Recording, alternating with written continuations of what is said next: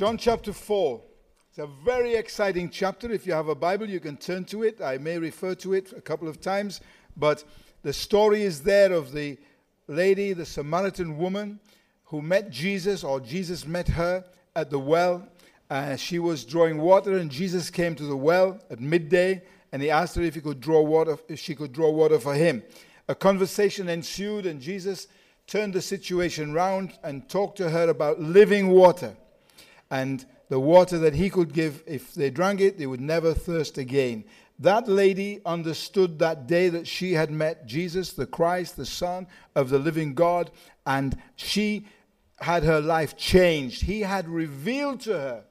He had revealed to her about her life.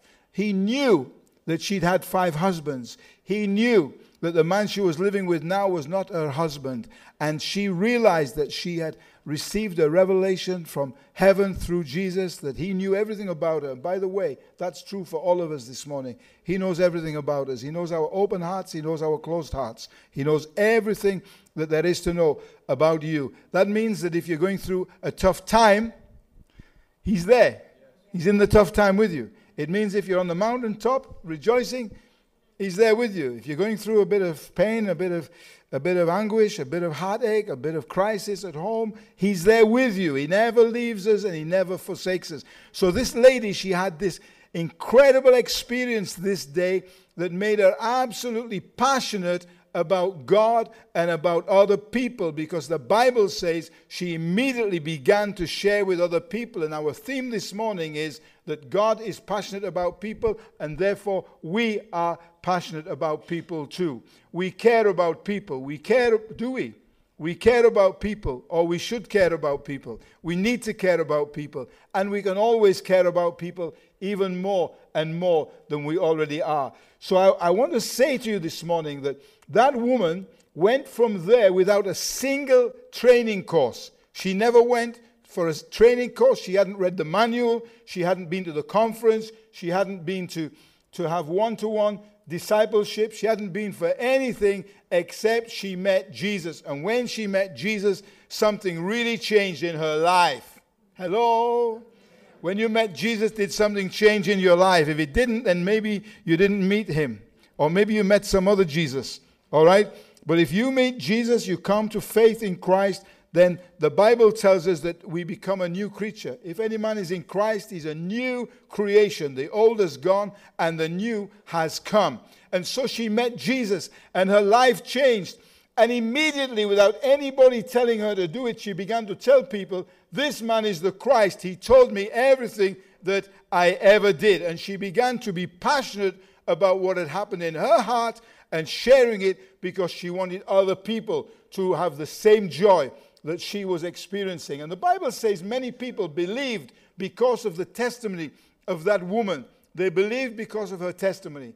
And then went into the city and talked to people in the city. And the Bible says that from there, people came out of the city. They want to hear him for themselves, and they sat with him for 2 days. And the Bible says that some had believed because of the testimony of the woman, and others believed because they had heard him for themselves. Passionate about people. What happened in my life?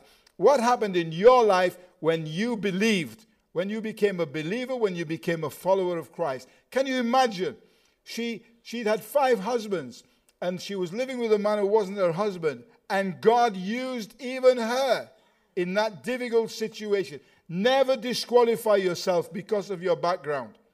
Never disqualify yourself because of where you've been, who you've been with, and what you've been doing. She did not qualify according to what some people would judge. She can't do that. She can't make that difference. She can't have the power, the authority, the right to do that. Don't believe her. Hey, it's not like that. I want to tell you, when you come to faith in Christ, the Bible says you become a new creature. And when God says the old is gone, the old is gone, and the new has come. The old is gone, and the new has come. You know, when you get a new 3-piece suite at home, you know, you get new furniture, new dining table and chairs, and the old goes. When you come home tomorrow night and the new has come, you don't see the old anymore. You only see the new. And the Bible says that as far as the east is from the west, God has removed from us.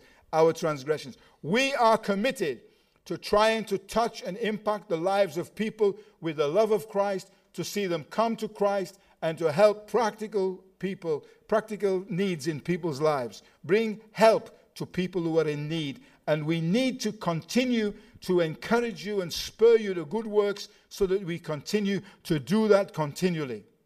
You know, we never can know fully what the impact is of our words. The Bible says a little bit further down from here, when the disciples come to Jesus, they're like, hey, come on, have something to eat. Jesus is like, I have meat to eat that you don't know about. I don't need my sandwiches and my blue riband right now. It's like when I was working in the last 3 days, been doing some data input on the computer, my wife would come and she'd start talking to me about something. And when you go and you talk to your husband about something, and you know that he's hearing you, but he's not listening. She had that feeling. You know what I mean? I was hearing her, but I wasn't listening. I was so into what I was doing. And so she'd come from time to time. She'd, are you still working on that? I'm still working on it, And she'd say something, and 10 minutes later I'd say, what was that you said? There was a little comma or something came into my processing, What was it you said? You're so devoted, you're so committed to what you're doing. And that is what was happening with Jesus when he was committed to ministering to this woman, and the disciples come and say, has somebody given him something to eat? No. There's those moments when you're not hungry for food. You're committed into something else. There's something else really, really going on, and you're committed into that, okay? And so that is what was happening. And so Jesus said, I have meat to eat that you know not of. I wonder how passionate we get about people, about changing people's lives, about being there to help people who are in need, about standing by people, about doing something that makes a difference in people's lives. It doesn't need to be in India. It doesn't need to be in Africa. It can be here in Milton Keynes. It can be in your own home. It can be in your own neighborhood. It can just be to bless somebody who's here. And this week, Mark shared with us this morning the praise report that somebody had written a letter. I don't think you said it in this service, but he said it in the first service. Somebody wrote a letter this week. He got a letter saying they'd been in church on Sunday and it had so lifted them. Now, those are the type of letters we like to get. All right? The other letters that some of you write from time to time, do a double take before you write it. Think to yourself, do I have time to waste on this letter? And does somebody have time to waste to read it? Okay? It's like, hey, come on. Whatsoever things are good and pure and of good report and whatever, think on these things, the Bible says. So he shared that, and I was so encouraged to hear that this morning. It's like, I think I even shouted out, that's the type of letter we need to receive. If you think you have the right to criticize someone, make sure you've done the praise as well. Okay, make sure you do the praise and build relationship, and then maybe you have a right to make some other comment and we'll listen to you. So here we are this morning, and I want to tell you that we had an email. It came on the website, and Billy pulled it off and forwarded it to me. A little girl, small girl, who was a fanatical swimmer training for the Olympics. She and her mom and her brother came along to the church about 38 years ago.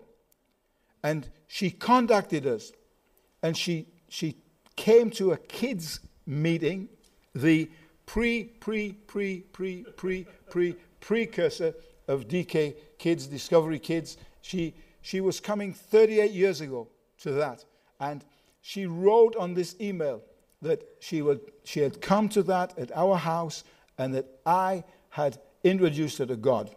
And she's now in New Mexico, in the States, been through a very tough time in her life, but she's now serving the Lord, and she'd found a church in New Mexico that she had tried to model on what she'd found in church when she was here. Isn't that amazing? 38 years ago, there's a minister in this city who is leading a church in this city, and he also came to our kids club. He was in our kids club as a young guy, and he's now a minister in a church in this city, and he sat and listened to the stories in kids club and heard his first introductions to the gospel and to knowing the Lord.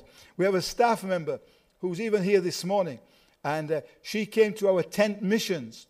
We used to do tent missions. We had a marquee, and we went out. We pitched the marquee on Fishermead, one of the places. That's where she came into contact with us. She was 5 years old, and when she came to work here in in the church, she looked and saw me and said, I know you. You did children's stuff near to where I live all those years ago. We don't know the impact of what we are doing today is going to have in years to come.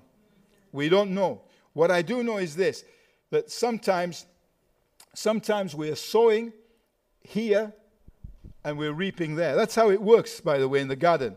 You know, I've got some stuff I've planted over here, but I've got some stuff that I'm reaping on this side as well. Sowing and reaping. Years and years ago in the 90s, Rachel, who's standing at the back there, and one or two of the other members of our team in 90s. This is 2019, so that's when Rachel was even young.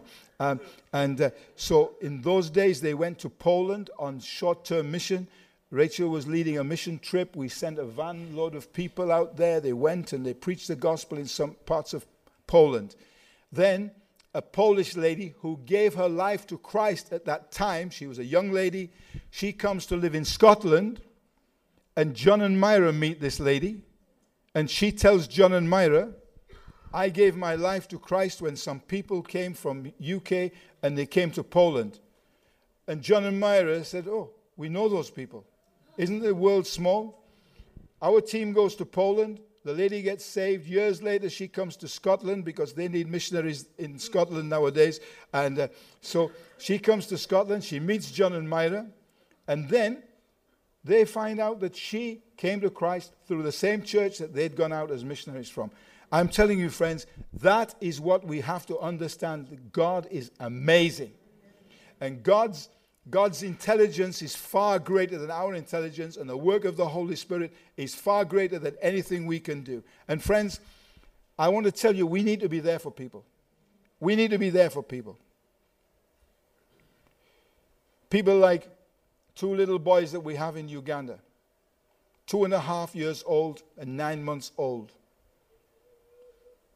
were locked in a grass-thatched house by the mother, who threw away the key so nobody could find it and ran away and left her kids to die. 2 days later, after people had heard crying in the house, they broke the door down to find these two little children. A retired nurse in the community was brave enough at almost 60 years of age to take responsibility for these two kids. This is like 2.5 years ago.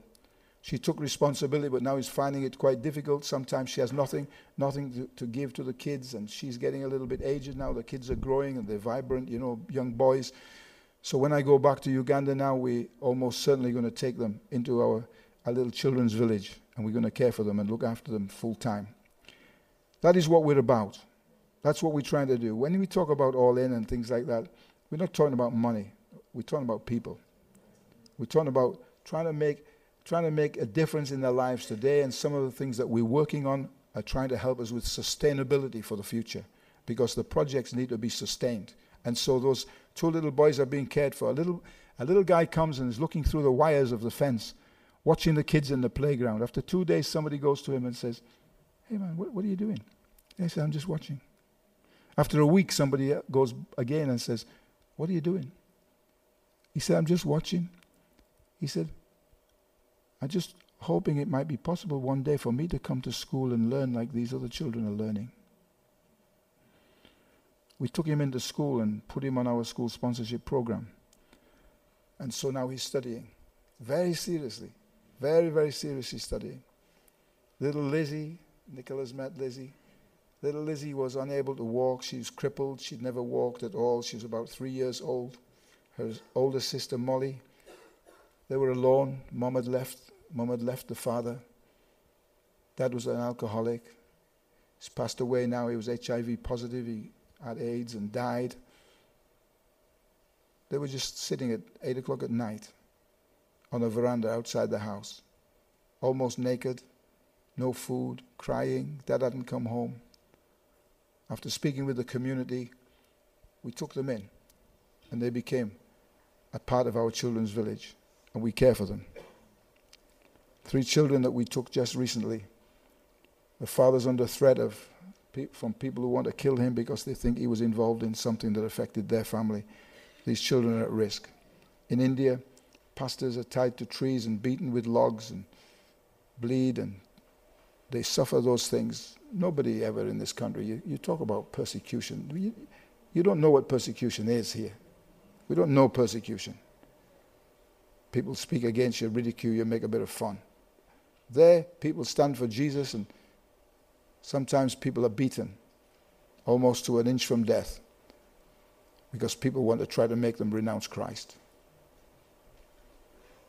I watched a video, part of a video, I couldn't watch it all, some time ago. Little Indian girl, maybe 20, 21. And by the way, these young people who were training in India, potentially, some are going to suffer like this. Potentially, they're going to suffer like this. The video showed the girl stripped down to her underwear, dragged her along the floor by her hair, beat her, kicked her, and everything. Young 20, 21-year-old girl. Then finally they threw petrol on her and set her on fire, burnt her to death. That's what some people do for the sake of the gospel. But they are passionate about people because God is passionate about people. And we are passionate about people, and so we support some of these people. And I want to say to you this morning, don't become weary in doing good. Our time is gone. We are closing in a moment with prayer. But I want to ask you, when it comes to time to commit to mission, to support projects that we're doing, you're going to be supporting young people who may face this type of challenge that I've just shared with that little girl. We're supporting children who live in really circumstances that you would go to the RSPCA if you found a dog being treated like that. They need care. They need love. And we're not experts at what we do. We don't profess to be experts. But what we do say is that we are passionate. We want to try and work with people and make a difference. So tomorrow night and Tuesday, when we share more about India and more about Uganda, and when you come and enjoy your supper and spend time with us learning and hearing, I hope and pray that God will put something into our hearts for some of us to go, some of us to come as short-term volunteers, some of us to go longer term, some of us to pray, some of us to give, and all of us to stand together, shoulder to shoulder, in whatever we can do to make it possible. John and Myra Thompson go to Mongolia. Start when there's 5 Christians. Now there's 41,000 Christians. If that doesn't make you say hallelujah, praise God, then I don't know what's wrong with you. You're brain dead. Your spirit's barren or something. It's like, folks, that's what it's all about. And they're now sending missionaries out from Mongolia to other countries. That is what we're involved in. So let's stir our hearts. Let's lift up our eyes, as Jesus said, look at the fields. They're ripe for harvest. Don't spend your time with your head down in your career and in all the other things you do, down the gym every night and whatever. Please, enjoy those things. But remember, that's not what life's all about. There's a greater purpose.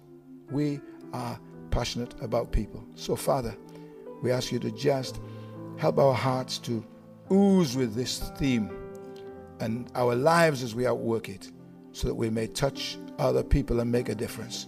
In Jesus' name we pray. Amen.